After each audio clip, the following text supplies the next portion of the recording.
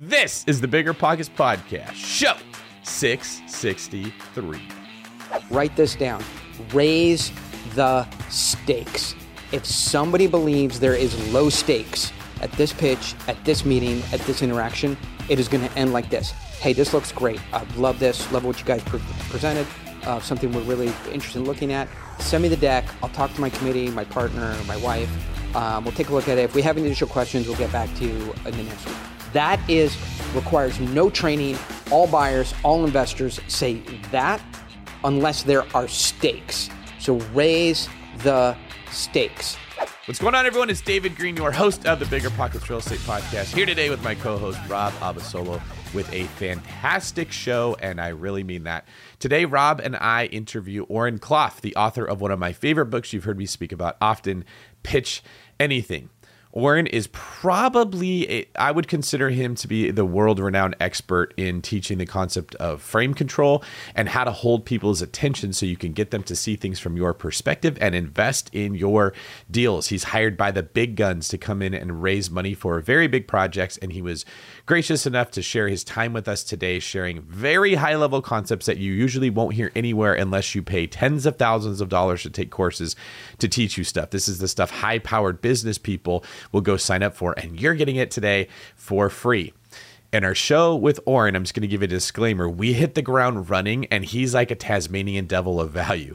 So in these two episodes, Rob and I are actually going to stop at a few different times throughout the show to explain how the concept that Oren is describing would relate specifically to our industry of real estate investing, as well as give you some color commentary on how this might apply in your own business. Rob, what were some of your favorite parts of the show? Well, Dave, there were a lot. There were a lot of favorite moments in this because he was speaking to my soul, I think. I've been really going down the investor journey and working with investors. I mean, I think probably in the last year alone, we've had at least 100 Zoom calls with different people, and we've really figured out who we are, who we want to be as real estate entrepreneurs and investors. And so I reflected a lot just in this episode because he really, he put a little knife in all my wounds and was like, yep, you were doing it wrong the whole time. And I'm like, yeah, I was. But it's really nice in retrospect to be like, okay, well, here's the silver lining. I learned it the hard way so that everybody at home can learn it the easy way. That's kind of the role that you and I are in. We're the vanguards that go ahead and make a whole bunch of mistakes. Everything gets messy and ugly. You lose money, you lose employees, you go through pain and frustration. And then after you finally go through all that, you figure out the answer. Our battered and torn bodies come back and say, okay, guys, I went out there and I figured out that's where the tigers are. Don't go there, right? We're all scraped up and clawed. Our clothes are falling off. And we're like, this is the way that you can go and you can avoid all that pain. And that's the privilege we have of sharing that with everybody who listens. And that is today's retroactive quick tip.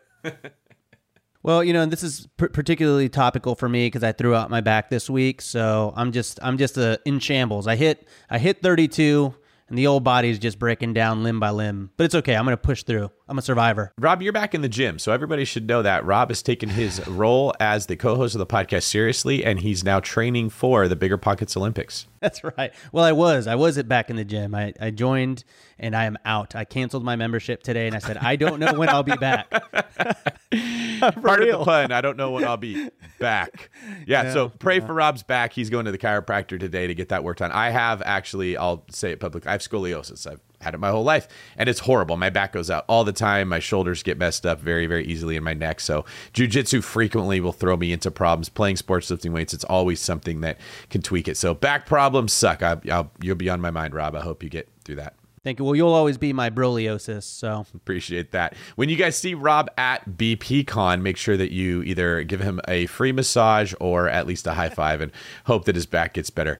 This show is sponsored by Airbnb. Did you know that I turned one of my first homes into an Airbnb? It's true. And it even helped me get the extra income I needed to launch my real estate career. So if you want to try your hand at making even more income with your property, Airbnb is the place to be. Your home might be worth more than you think. Find out how much at airbnb.com/host. Passive income without the property headache? It's possible. There's a way to invest passively in real estate and get monthly income without any tenants, maintenance, or property management. The Wealthy have been doing this for years, and if you're an accredited or high net worth investor, you too can collect cash flow without the headaches that come from owning rentals. How? By investing in a private real estate fund with PPR Capital Management. PPR's co-founder Dave Van Horn wrote the book on real estate note investing for BP. But he's not just investing in notes. Dave and his team also have an extensive background in commercial real estate. And with PPR Capital Management, they're strategically investing in both notes and commercial real estate nationwide. With over $500 million in assets under management, PPR has provided individuals with a steady source of truly passive income since 2007 without ever missing a payment. Check them out at investwithppr.com. Again, if you're looking to get monthly passive income from an experienced team with a strong track record, go to investwithppr.com today.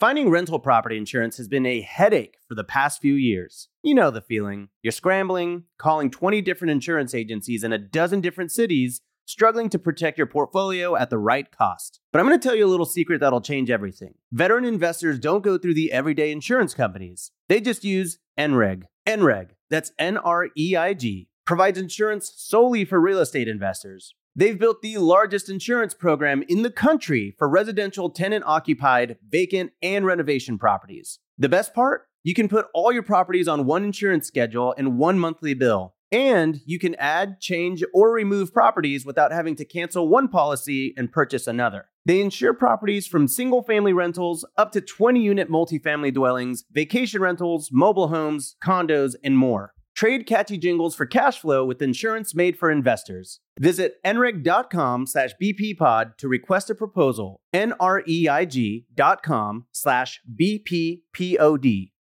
All right, there you have it, folks. Without any further ado, we're going to bring in Oren. Buckle your seatbelt and get ready for a wild ride. Oren Klaff, welcome to the Bigger Pockets podcast. I'm thrilled to finally have you here. Yeah, well, you might not be so thrilled, 30 minutes from now. But for the moment, hail fellow, well met. Thank you very much. Now, if you've been listening to this podcast, you've no doubt heard me mention the book Pitch Anything as one of my all-time favorite books. I often recite this when people say, hey, David, what's a book that I should read? What book do you recommend? I've read this book 4 times. I love pretty much everything about it. It's helpful in so many ways. It could have been probably 3 or 4 different books because of the concepts that are in there. But Oren, do you mind giving from your perspective the gist of the purpose of the book, what type of information is in the book, and who it was meant to help? Yeah. So, this book was mainly written to help losers struggling, through life. And, that was me. That was me at one point, struggling through life. So the book was cathartic in terms of it was meant to help my prior self get to where I am faster. These are the things that I lived through, going into meetings and supplicating to the buyer, waiting for business to happen, sending emails, hey, just checking in, doing a pitch and then saying, so what do you think, guys? Are you interested? Can I answer any questions? Taking the beta position.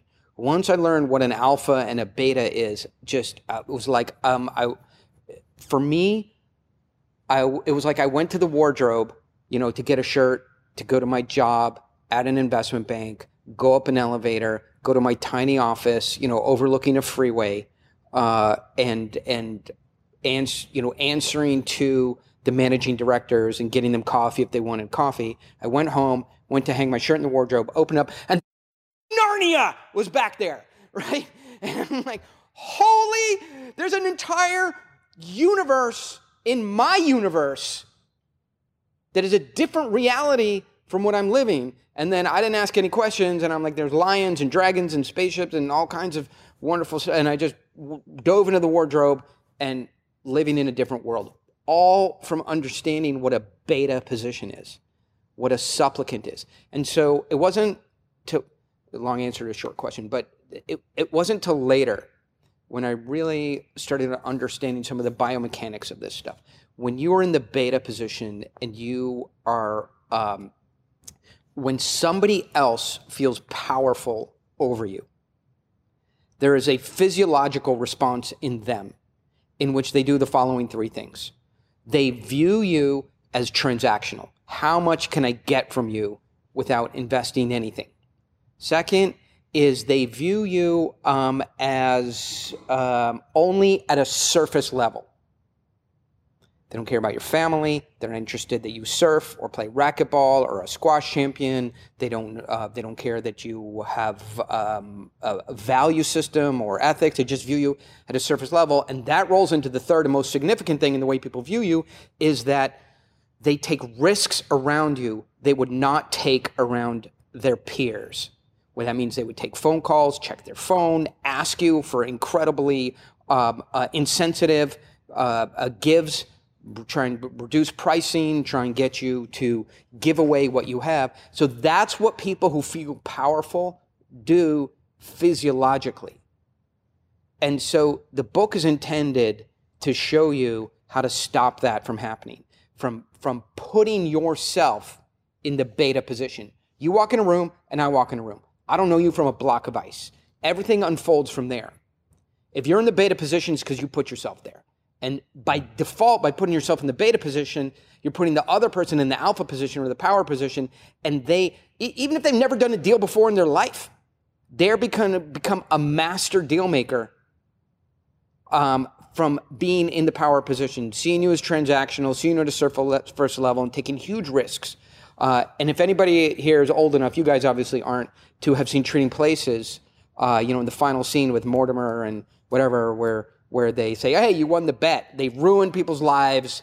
They exert incredible emotional distress on people, and it's all for the bet over $1. That's what happens when you take the beta position, is that people will bet your life away for $1. And that's what this book is intended to do, not just the book, but this is why I don't just do deals today, and I invest time writing, and I invest time on these kinds of podcasts because of the millions of people that I've touched. Awesome, man. Okay, so lots to unpack here. I really do. I want to get into this. First, I want to say I very much love the concept of the book, and I feel like my life is I'm a walking, talking example of the idea of pitch anything. I don't know if anyone really at home knows this, but before I was a content creator, I was in advertising. I was a senior copywriter at an agency for about 10 years, and it was just very funny because you were served a brief, and you create ideas that answer the brief, and they were never the good ideas, right? I would come up with these really crazy, out there, wacky ideas, and I would say, okay, I'm going to give them 5 ideas that answer their problem. I'm going to bring a wacky one just to let them know that I'm creative. And it always seemed like the wacky ideas or the funny or the out there ones were the ones that always went through, were the ones that would pique the interest of my creative directors. And after leaving advertising, towards the end of that, I was in improv, and improv is the art of pitching anything to your scene partner, no matter how dumb it is, and allowing them. Basically, you're becoming very vulnerable because you're going to throw a wacky idea out, and you are just crossing your fingers that they're going to pick it up and run with it. And so there's certainly this power dynamic that comes, from that, right? From the advertising pitching in a boardroom of directors, they're the alpha, you're the beta. Same thing in improv, where you are the beta and your partner can be the alpha. And I'm sort of curious in the actual book here, when you talk about this relationship, is the desired outcome to do away with the alpha and the beta roles, or is the desired outcome to become the alpha role within the relationship? Yeah, so this is a great question. I mean, the alpha and beta roles exist. There is, in my worldview, there is no egalitarian, flat, win-win. We're all looking for the same outcome. Even in a win-win, right, in which you say, hey, we've approached this for both sides, it is impossible to really reconcile, a perfect deal. The alpha and beta exist. One person will, by definition, get a better deal than the other. I think most people have in there, I haven't really done a scientific investigation, but experientially, from having been in billions of dollars of transactions, people have a notion you don't get anything you don't ask for in business. And once they feel empowered and have had some success for doing that, people are automatically going to grab the alpha role. Here's what you have to understand. There is an alpha and beta. However, most people who occupy the alpha don't know how to handle that role professionally, fairly, with parity, with integrity, with transparency, with honesty. So if you believe that if you were in charge of this deal, if you were actually making the pricing points and you were making the closing conditions and you were making the equity to debt ratios and the debt service, and you were deciding on which part of the deal, in your guys' terms of art, which part of the deal was interest only, what the balloon was, what interest rate was fair, against the Fed, open interest rate window. If you were deciding all of that, right, from the alpha position, would the deal be likely, to be done fairly, honestly, transparently, with parity for everybody involved, and survive the test of time, so then people look back on it, say that was a well-constructed deal? Because if you feel that that's true, you should take the alpha position, because the other guy is going to take that position and ruin the deal. All right, this is a great point. Now, Oren is speaking in terms that are known to his industry as an alpha beta. We wanted to take a quick minute because these can be confusing terms, because the phrases alpha and beta are often used in different terms, like an alpha male describing a certain kind of guy. That's not what we're talking about here. What we're talking about when we talk about alpha position is the person that has the most leverage in the situation. That could be the person with most experience, the person that has the deal under contract and they're trying to bring investors into their deal. Or it could be the person that has the money that someone's trying to pitch to, which would put them in the alpha position. Now, what Oren's saying is when you're in the alpha role, it is your responsibility to put a deal together that works for everyone. And if the person who's in the alpha role isn't doing that, they're making a one-sided deal, the deal's not going to get done. And this is why you should strive to be in the alpha role, because when you're the one that has the experience, the knowledge, the way to put a deal together, that's a win-win. If you're not in the alpha role, you're not able to do that successfully. Rob, did you have anything you want to throw in there? Yeah, this was all, what he just described was legitimately just my investor journey for the last 2 years. My partner and I, the way we structure it is like, I have the content, I teach people how to do this, and people send me inquiries to invest with me. And then my partner, my COO, he basically will go and he'll meet with the investors. And there is a bit of an interesting power dynamic, because you just never really know walking into the conversation who is the quote unquote alpha, right? A lot of the times you would think it's us because we're the experts here. But then there is, like he was saying, the empowerment that comes from successful investors. And they're like, hey, I've done this. I've made the money doing this, and I'm giving you my money, and thus you have to do what I say. And so over the past year, our entire process of how we work with investors is completely changed. I think getting started, it was all about, oh, sure, you want this? Okay, great. Yeah, you want a pref here? Great. Oh, you don't want a 50-50 split? You want 60 and we get 40? And just over time, I saw how bogged down my partner was just fulfilling every single request. And so when people would say, oh, well, when you work with investors, do you usually do this? And we would always say, it depends. And it's because we were willing to bend over backwards, because we were just really, we were getting our bearings on how to work with investors. But now, I've really had to be a lot more stringent with people walking through the door, for the exact reason that Oren was talking about, where we are in this for the win-win, right? My reputation is at stake here.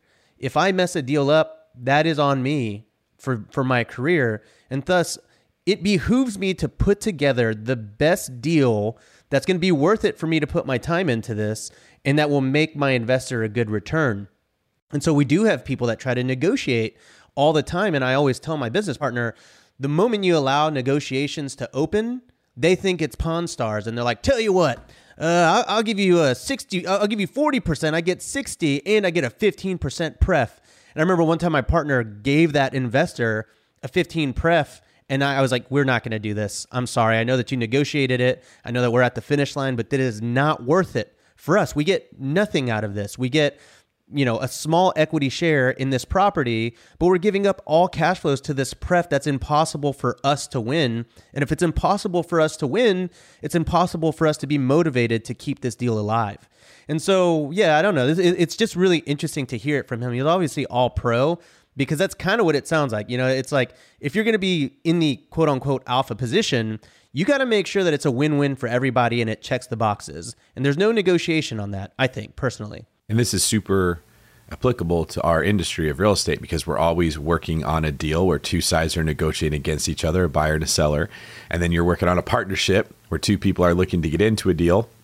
Sometimes they're in equal position. And then other times when it's a syndication or something, you've got one person setting the terms and the other person deciding if they want to be a part of it. So this is very helpful information because it will come up constantly in your career. It comes up in the world of real estate. I always tell agents who say, hey, I want a better commission split.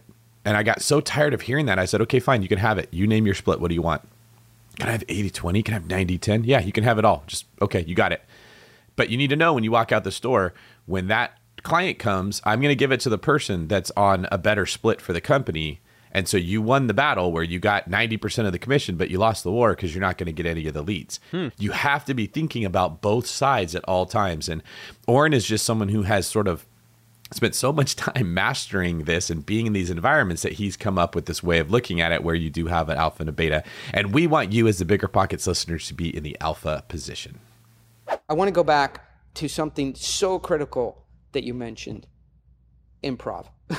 So I lived on Sunset Boulevard in Beverly Hills and West Hollywood for years. I think when I was 44 or something, I signed up for improv, right? So I show up in the class and it's a bunch of 22-year-old actors and actresses, whatever, right? Mainly waiters and waitresses in the class. So I walk in there like, oh, hey, you're looking for the DUI class to get your license back? That's down the hallway. This is improv, right? And I'm like, no, I'm here for the improv class. He's like, what is this 44-year-old dude in a suit doing an improv? But it's the ability to create novelty is, I think, what is amazing about improv. So in context, novelty, right? And as the years progress, what I realized is the way I execute novelty, it raises the stakes.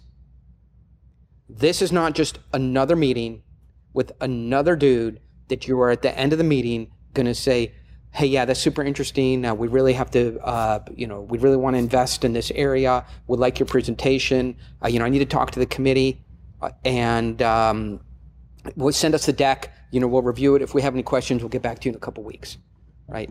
And so with the ability to deliver novelty and differentiation, you can also raise the stakes and saying, that's not happening here. This meeting is not only to your benefit. It's to my benefit as well. And if you have improv chops, then you have the ability to say, David, listen, I'm great that you have these questions. Great, I could invest some time in being with you today. And as much as you need to evaluate our investment, the hold period, the going in cap rate, the going out cap rate, the debt to equity ratio, the debt service coverage, the underwriting on the asset, the competition, make sure environmental is done, that that the underwriting matches the appraisal, where differential for the appraisal is documented. You got to evaluate all that stuff. But as much as you're evaluating us, our track record, and the asset, we also need to leave some time for me to evaluate you. And that is raising, so that's what improv is, gives you the ability to say things that are novel to the environment you're in with seriousness and raise the stakes. So I think you can agree that the goal of improv for an audience is constantly raising the stakes, right? Each additional, addition to the scene has to hold somebody's attention longer, make them laugh harder, build to something, build momentum. No audience wants to stay in stasis, in the same emotional state that you've created. So if you know how to raise the stakes, then you're driving towards a decision. And I'll say, hey, and I can give you some things that obtain frame control immediately, right? And certainly if anybody listening to this has some time to go spend inside of improv, then you have the ability to say things that you should say, but you're just not sure how to get them out of your mouth. And improv gives you that ability. Yeah, I mean, when you summarize it, effectively, what a lot of improv the number one golden rule of improv is what we call yes and. If your scene partner pitches you something, you say yes, and this other thing that makes it crazier, funnier, wittier, more off the cuff, and you keep yes-anding each other until you get to a moment where you sort of agree that you're on this concept and you run with it. The number one downfall of most improv scenes is no but, right? If you say no, but this, you've now denied your partner and now you're de-escalating the situation in a lot of ways. So I think that makes sense. And there are some pretty useful applications of that even in real estate, because, for me, in the whole Airbnb world, we're all about creativity and creating unique experiences. And when I'm concepting a new experience or a new listing with my partner, we are trying to yes and each other to say, how are we getting to the best product versus saying, no, but the logistics here are terrible, and shooting ourselves in the foot. So I do think that this is why I really thrive with a lot of my partners, because we're very complementary in making sure that we're basically escalating every single deal that we have on the table. Well, I think, if you're listening to this and you want to write something down, hey, these idiots have been occupying my time for 15 minutes now. I'm not sure I've learned anything. Write this down. Raise the stakes. If somebody believes there is low stakes at this pitch, at this meeting, at this interaction, it is going to end like this. Hey, this looks great. Love this. Love what you guys presented. Something we're really interested in looking at. Send me the deck. I'll talk to my committee, my partner, my wife. We'll take a look at it. If we have any additional questions, we'll get back to you in the next week. That requires no training. All buyers, all investors say that unless there are stakes. So raise the stakes. One thing, I just want to revert to improv. This is not a sales pitch for Second City in Chicago, or that you should move to Los Angeles, but you should, and you should also go to Second City in Chicago. But one thing it gave me is the ability to reframe people's own behavior and lens on themselves in an outrageous way. I have to deal, and I'll just give you an example of what I mean by that. And this is something that you could take home with you. And if you use this, if you're doing transactions, this is something you'll make a couple $1 million with, that we're going to go over in the next 30 seconds. I talk to, billionaires. I talk to guys who manage $1 billion funds. I talk to 100 millionaires. I talk to private equity groups. I wouldn't say all day long, but at least every day that I come to work. And invariably, a billionaire is busy. And for me, I'm in the beta position going in for that meeting. Very high view of themselves, sort of low to middle view of me. And they always come late. Always. Never have them come on time, right? Every once in a while you have somebody, super punctual, but they always come late. And so I'll say, hey, David, great, you're here for the 108 call? And, hey, David, are you here for the 108 call? So everybody managing $1 billion fund, it immediately gives them a lens to view their own behavior. And I've had billionaires start off calls, apologize. I'm so sorry. We had, a $3 billion shipment stuck in the port of Los Angeles. They needed my final sign off. The DocuSign wouldn't load. This is food for the food bank of California, to save the lives of small children. I'm so sorry, that I created this thing, because they know the value of time, whether you're important or not. They know that their, ability to show up and do what they say is just a marker of quality in business. And they didn't get to running $1 billion fund by showing up, to meetings whenever they want. And so that is immediately, they're starting off the meeting apologizing to me for their behavior. Now we are becoming peers. And now they can see me as a person, as somebody with high values, and somebody who is not a beta and supplicant for them to order around and tell me to do whatever they want. So there are indications to people that you are a peer. Even if they're a billionaire, if they're a $1 billion fund, they have to understand that you're not a commodity, that what you have cannot be bought anywhere, and they cannot impress their values on you. And your value system is as important or more important than theirs. And when they behave awkwardly, weirdly, out of phase with our culture, you're there to scratch your head and go, don't quite get what's going on here. I like you. You guys are super credible. You've done some amazing stuff and you're our dream client, but also I don't understand what I'm seeing. Can you help me square this circle? I think something that's fascinating about what you're describing, because what you're sort of saying is, coming in, you're in a beta position. That's a very simple thing that you did that changed the dynamic of the relationship, that maybe didn't put you completely in alpha, but like you said, put you in peers. And I just want to highlight very briefly, the point of this is because you need to get your point across. It's not to fuel your ego. It's not to feel 1,000,000%. Someone will not listen to you. You cannot pitch and you cannot close from the beta position. Until they perceive you as a peer, you're not closing that deal at anything near numbers that would be fair to you.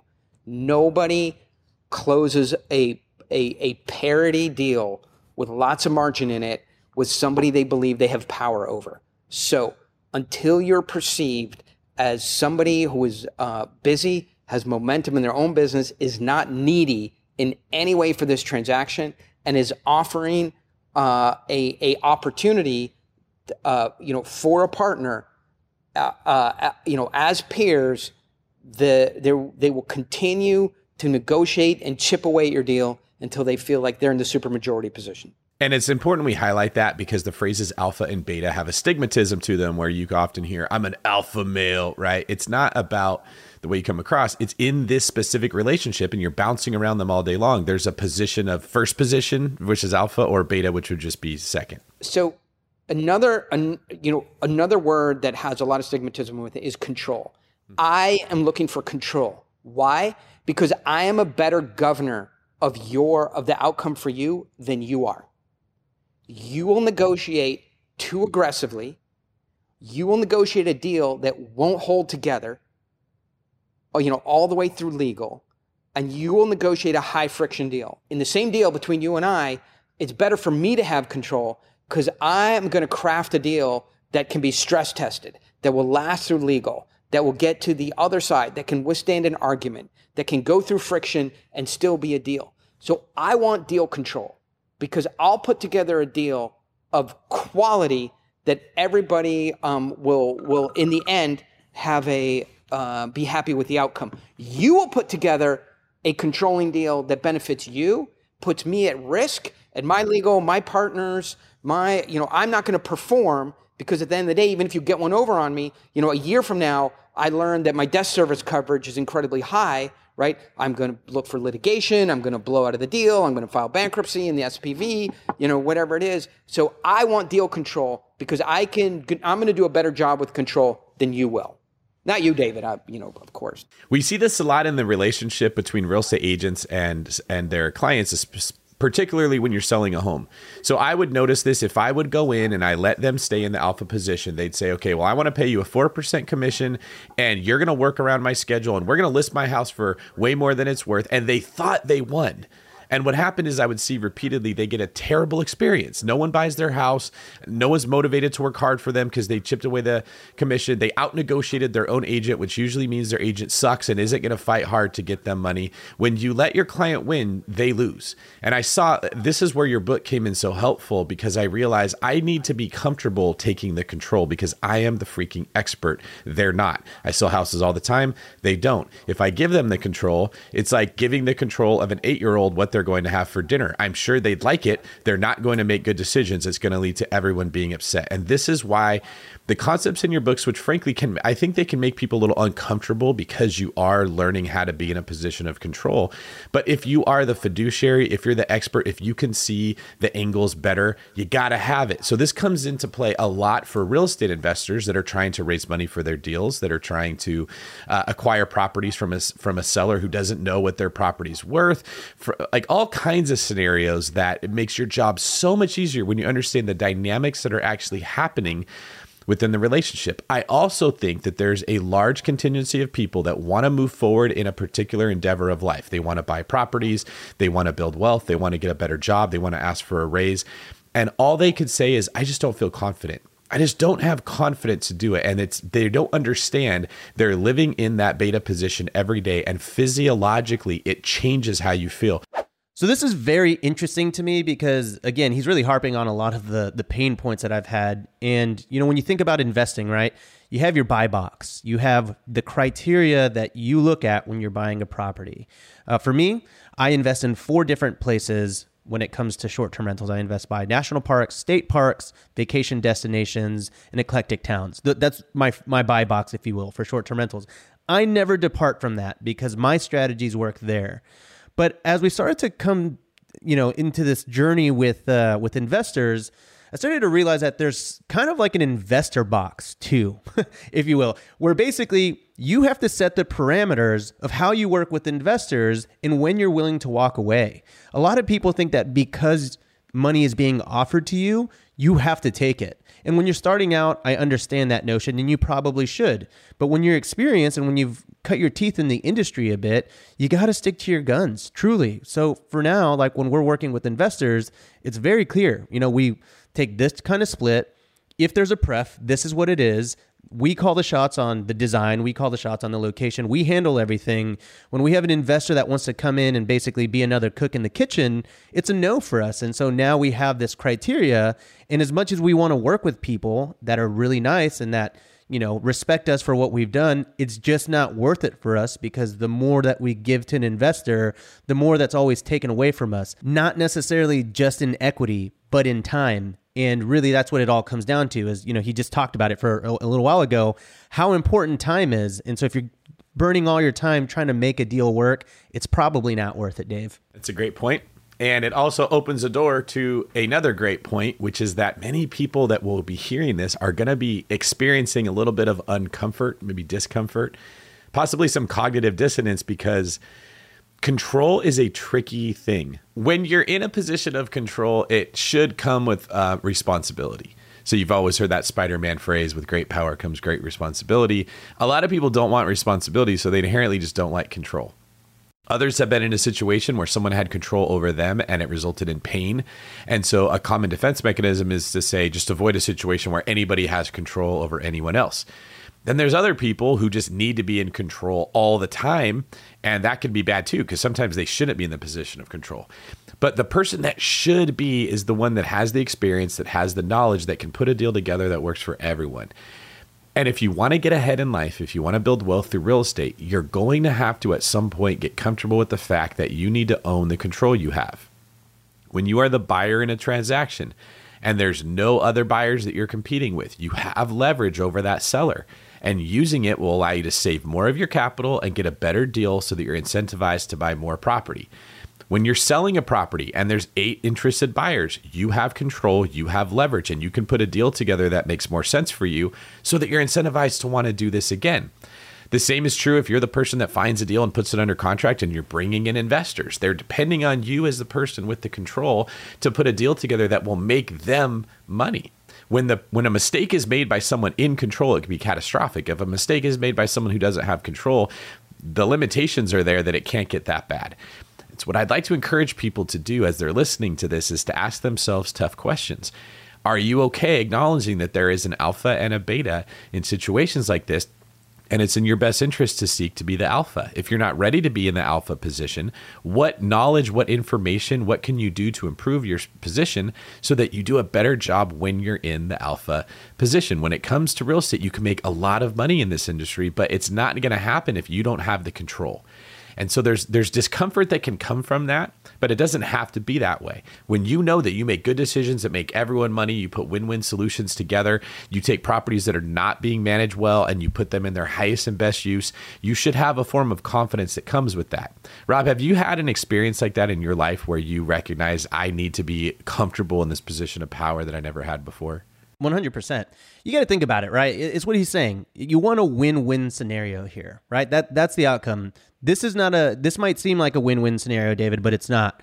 Investor says, "Hey, Rob, I'm going to give you money. Go buy the house. Go buy the, here's the splits. I take a bad deal, but hey, I get a free quote unquote house, right?" Then at that point, once we've closed the deal, we run it, we perform well. But then I say, I never want to work with that person again because the negotiation was terrible. Now I'm going to go find another investor, brief them, pitch them on another property, and work with them and find the better deal. That to me is not a good scenario because at that point, I'm looking for strategic partners that will invest with me, not just for one deal, but for several deals. So you really have to try to put together a deal that's a win-win, like Warren's saying, for the exact reason that, look, it's either I'm going to get a crazy good deal and the investor won't. And thus the investor might do it, but they'll never invest with me again. Or the investor gets the crazy good deal and I get the bad deal, but I go through with it. But then I never invest with that investor again. Both of those are lose-lose scenarios to me. So I think you're really trying to prevent any kind of friction in the future by just setting the stage that it's like, hey, I've underwritten conservatively, just so that you know, so that we are winning across the board and we're getting this thing to the finish line together. That's it. This show is sponsored by Airbnb. Did you know that a long time ago, before I ever started my real estate business, I turned one of my first primary residences into an Airbnb? And that's the extra income that I needed from Airbnb that gave me the confidence to go out and work for myself and eventually quit my 9-to-5 job. And now I have dozens of Airbnbs all over the country. I've even partnered up with the old David Green on a recent property in Scottsdale to take our portfolio to the next level. And of course, we host it on Airbnb. But you don't need to be a full-time real estate investor to start on Airbnb. As a matter of fact, I was self-managing 10 properties while working my 9-to-5 job, so I know anybody can do it. Think about it this way. You're looking for extra income and going on a vacation. Wouldn't it be great to rent out your space and let your property pay for itself while you're gone? I did this one time. I pitched my wife and my roommate, because we were house hacking, on the idea of renting out our home, and it paid for all of our expenses on a trip to Mexico City. So go and give it a try. It might just change your life, just like it did mine. And I really do mean that. Your home might be worth more than you think. Find out how much at airbnb.com/host.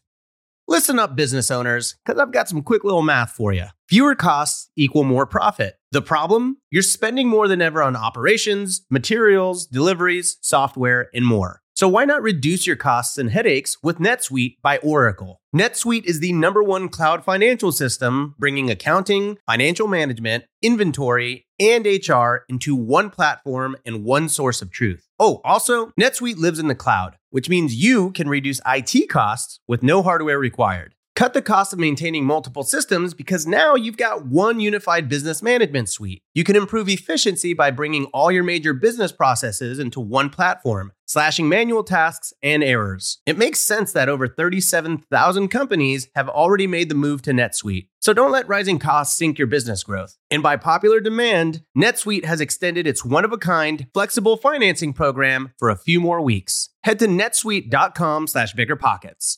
netsuite.com/biggerpockets. netsuite.com/biggerpockets. Top real estate investors love to talk about how they save so much on taxes. But how are they able to build rental property empires while skirting Uncle Sam? 1031 exchanges. 1031 exchanges allow you to defer capital gains taxes while you sell an investment property, exchanging your old property for a bigger, better one and avoiding the tax man while you do it. And that's where First American Exchange Company comes in. They're the leaders in 1031 exchanges. Whether you're a seasoned investor or just starting, First American Exchange can help you with simple rental property exchanges, complex commercial real estate investments, reverse exchanges, and more. Don't let your taxes eat into your profits. Visit First American Exchange Company at firstexchange.com or call them at 800-556-2520. That's firstexchange.com or 800-556-2520. Keep your money in your pocket and propel your portfolio further at firstexchange.com. First American Exchange Company does not provide tax or legal advice. Consult your financial, real estate, tax, or legal advisor about your circumstances. First American Exchange Company. Safe, smart, secure. Would you mind sharing the story in your book? I'm former law enforcement, so I love it, of what it's like when you're interacting with the cop who's pulling you over. I just thought that was brilliant when you're describing what emotions the cop is feeling versus the person being pulled over. Yeah. So, I mean, I would love for people to read the book and have that for the first time, but maybe I can give you the opposite story of that. So right there is, what I would call like a college kid's poster sports car. Apex sports car. Like I could walk over and touch it. Happy to turn the camera if you want to see it. So I have a friend who is a police officer in the California State Police, right? And on Christmas we met up in Orange County, and he got in the car and was driving it, up the freeway. And, it was Christmas and it was fun. And he was coming up 140 miles an hour behind a car. People would look and see, some jerk in a super hyper sports car, behind them. And, and then so they were freaking out, and he was, pointing them to pull over. And so they were, getting pulled over by a state trooper, on Christmas in a hypercar. And if you can, we were having fun with it. Obviously I don't want to mention the guy's name, but the emotion, people pulled over immediately, and just the emotional chaos of being mad at someone, for driving up behind you in a jerk sports car. That's why I'm not, naming which car it is. And then they're a state trooper. It's like a massive overwhelm. And, and I said, Joe, hey, let's just stop doing it. He's 6'3" in all his gear, and fully showing himself people. I go, let's stop doing it. Like, this is massive emotional overwhelm for people, in which they can, they're shaking. You can just see them visibly disturbed, and it stopped being funny really quickly. And so I'm not sure if that helps, but in terms of frame control, people have, and getting this alpha position and controlling people and getting them to see things from your perspective, you've got to put them in some emotional state in which they are in a situation that they're unaccustomed, they want something, they're excited about something, and they're in an emotional state in which they're unaccustomed to being in. And I'll give you an example that's not in the book, which I think you're looking for, but I do want people to read that and experience it for the first time.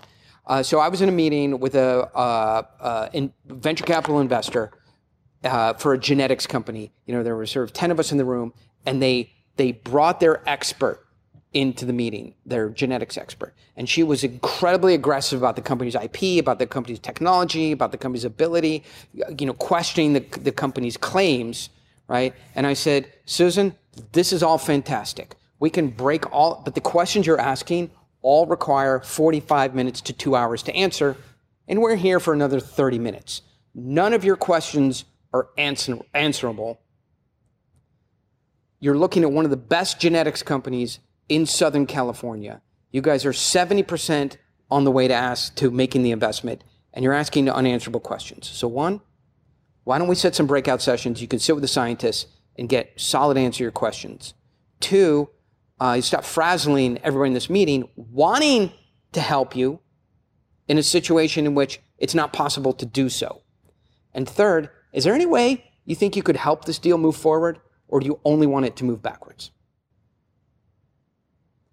And so that is a complete reframe. And so, give you an example.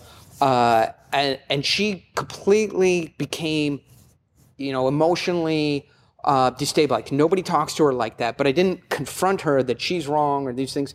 But I did say, what is your values? So if you want to move somebody emotionally, you show them that their values are out of phase with what I would call the moral center. Values are where you can get somebody emotional without trying to be right or wrong. And so the way you call somebody's values into play is you say, first of all, there's 2 steps to this, and everybody should be doing this anyway. Take the moral center, always. Show up on, in the Navy, they say, hey, if you show up early, you're on time. If you're on time, you're late. And if you show up, you're late, don't even come to the meeting. Obey the rules of business, which are timeliness. Second, work hard. Business is about work. Whenever you're working hard, you occupy the moral center, right? Who is out of phase in America with values? People who show up unprepared, don't work hard, and want things for free. Anytime somebody shows up, they want a big win. They want a deal to really happen. They're hoping to get something for themselves, but they haven't worked hard. They're not timely, and they haven't prepared. You can just say, I'm confused. You want this big win. You want something that's incredible and hard to get, but some of the things you're doing don't make sense. And this is how you summarize that. We cannot work harder on your deal than you will. We don't have the upside. We don't have the benefit. We have other things to do. We will do what we say, but we cannot work harder on your house, on your asset, on your deal than you will. So one is you always want to show up doing the work, preparing, and timely. That lets you have the moral center. From the moral center, you can share your values. Once your values occupy the strongest position, everything they do can be compared to you, not the other way around. And that is true frame control. Like, you can read the book and you can go through the examples and everything like that.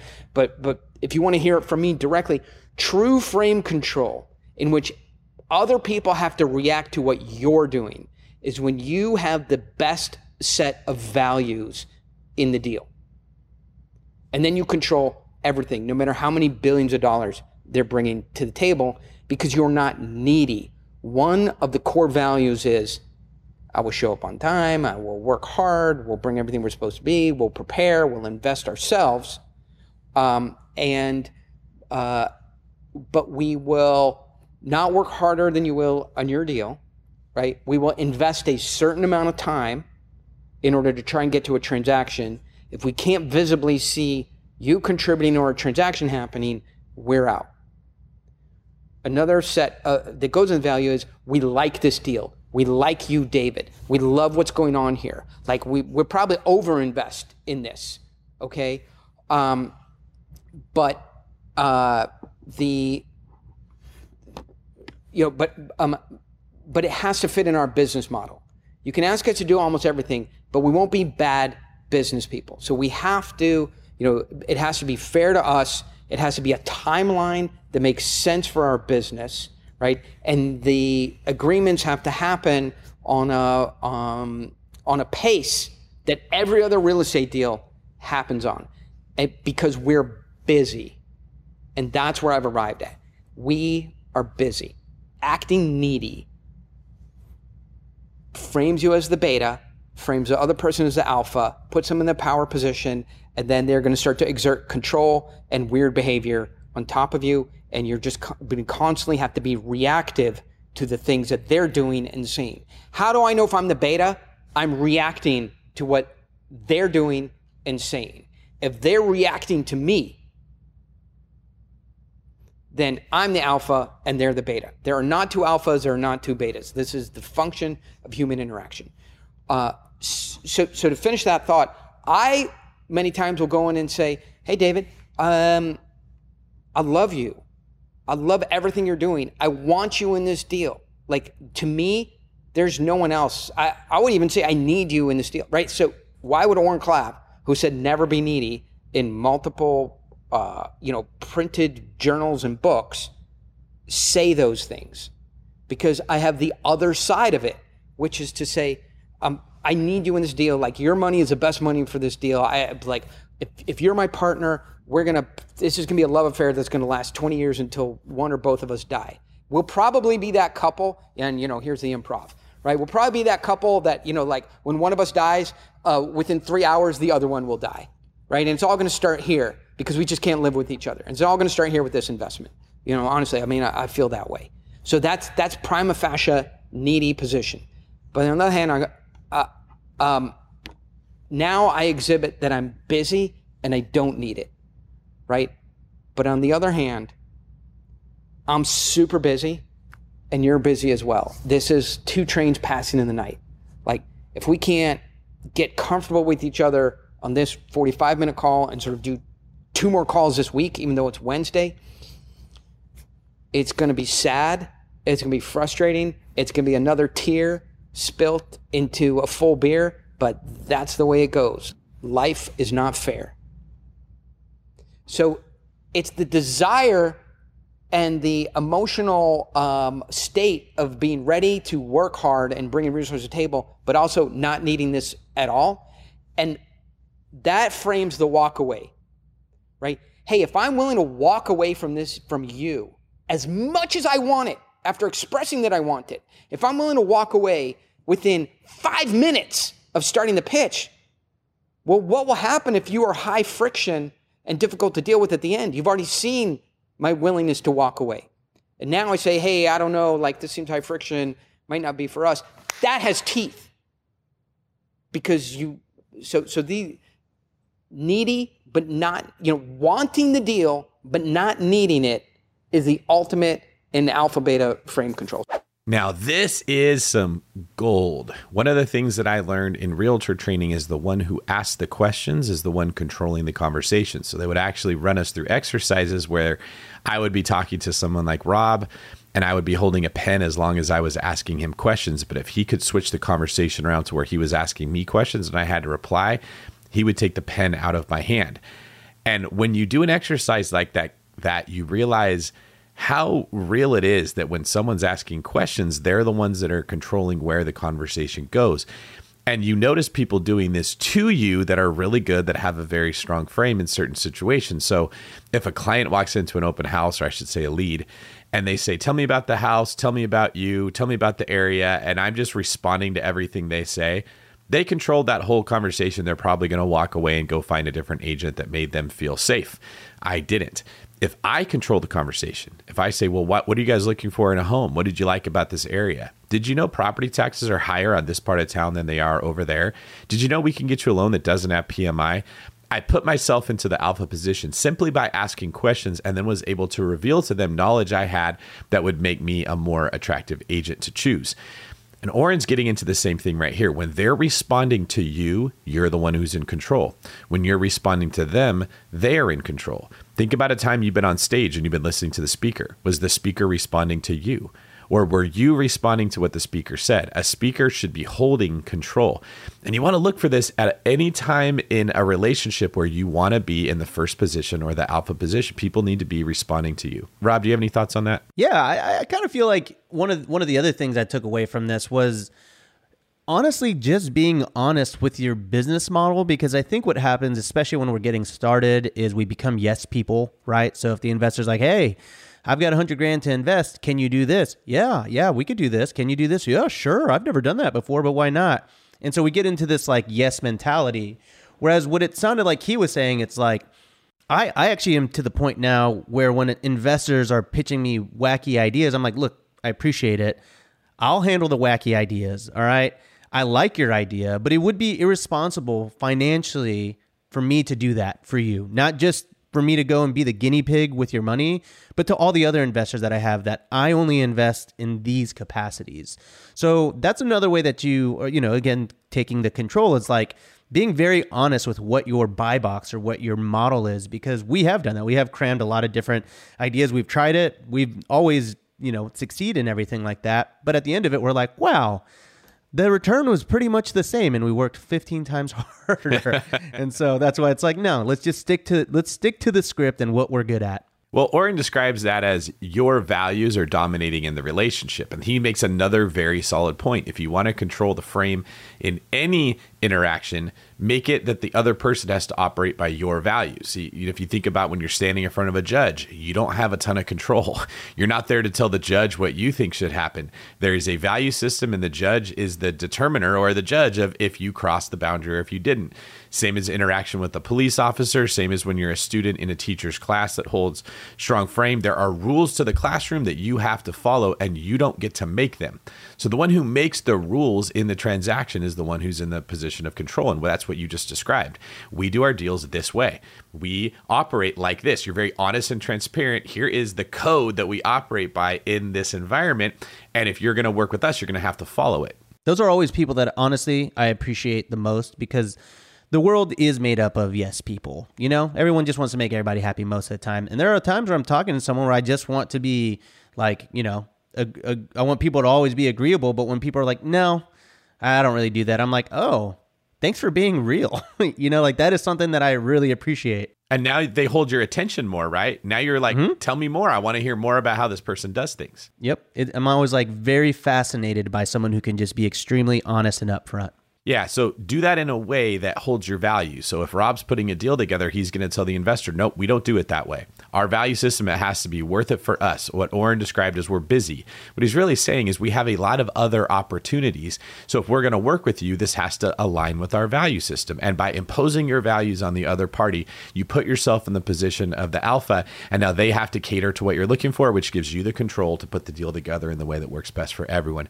I understand this is high level stuff, but this is fascinating stuff if you want to get into the upper tiers of being successful. And all of us that have been on this journey for a while have learned we have to get good at this stuff, not just running a deal through a calculator or learning how to fill out a loan application. So thank you very much for your attention. We love that you have spent this time with us and you've gotten to hear some stuff that frankly, people have to spend a lot of money to get Oren's time and information in the degree that we have. So this interview was a little too long to make into one episode. So we've split it into two and provided some commentary to make it applicable specifically for real estate investors. So check out the next episode of the Bigger Pockets podcast where we bring Oren back to finish the interview that we did today and provide some more commentary. If you want to know more about Oren in the meantime, check out orenkloff.com. That's ORENKLAFF.com. And you can learn about what he has going on as well as Rob. Rob, where can they find you? You can find me on Rob Built at YouTube, Rob Built on Instagram. I think as of today, I just hit 50,000 Instagram followers. A lot of those are the BP audience. So thanks everybody for doing that, I guess I should say. And if you want to catch me on TikTok, Robilto. You can find me online at David Green 24 and on YouTube at David Green Real Estate. Most boring YouTube name ever, but easy to remember. Any last words before we get out of here, Rob? No, just go listen to this one again. I'm being very genuine when I say that I wish I had heard this podcast 2 years ago. It would have saved me a lot of heartbreak, heartache, and trauma, but not really. I'm always happy to go through what I did, but it will help you. Take notes, listen to it again, and use it to inform how you carry on with your real estate career, because this is a big one. There it is. In the same way that I hear people say Rich Dad, Poor Dad changed the way that they looked at finance, this book, Pitch Anything, changed the way that I looked at interpersonal relationships and dynamics when you're talking to other people. So I would recommend everybody read this book, especially if you want to build big wealth through real estate. All right, that is our show for today. We will see you on the next one. Be sure to subscribe to Bigger Pockets so you get notified when it comes out. This is David Green for Rob Flowerchild Abasolo, signing off. Bum, ba-dum, bum, bum, ba-dum, ba-dum, bum, ba-dum, ba-dum, bum.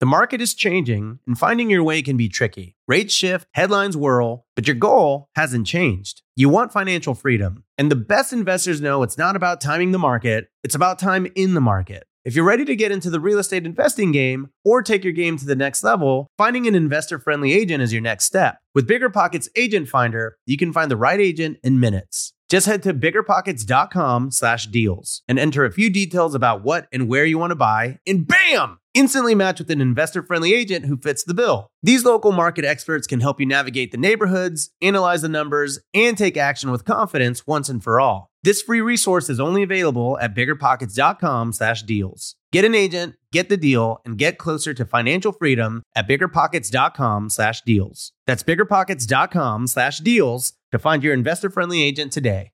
The content of this podcast is for informational purposes only. Past performance is not indicative of future results, and all host and participant opinions are their own. Investment in any asset, real estate included, involves risk. Use your best judgment and consult with qualified advisors before investing. Only risk capital you can afford to lose. Bigger Pockets LLC disclaims all liability for direct, indirect, consequential, or other damages arising from reliance upon information presented in this podcast.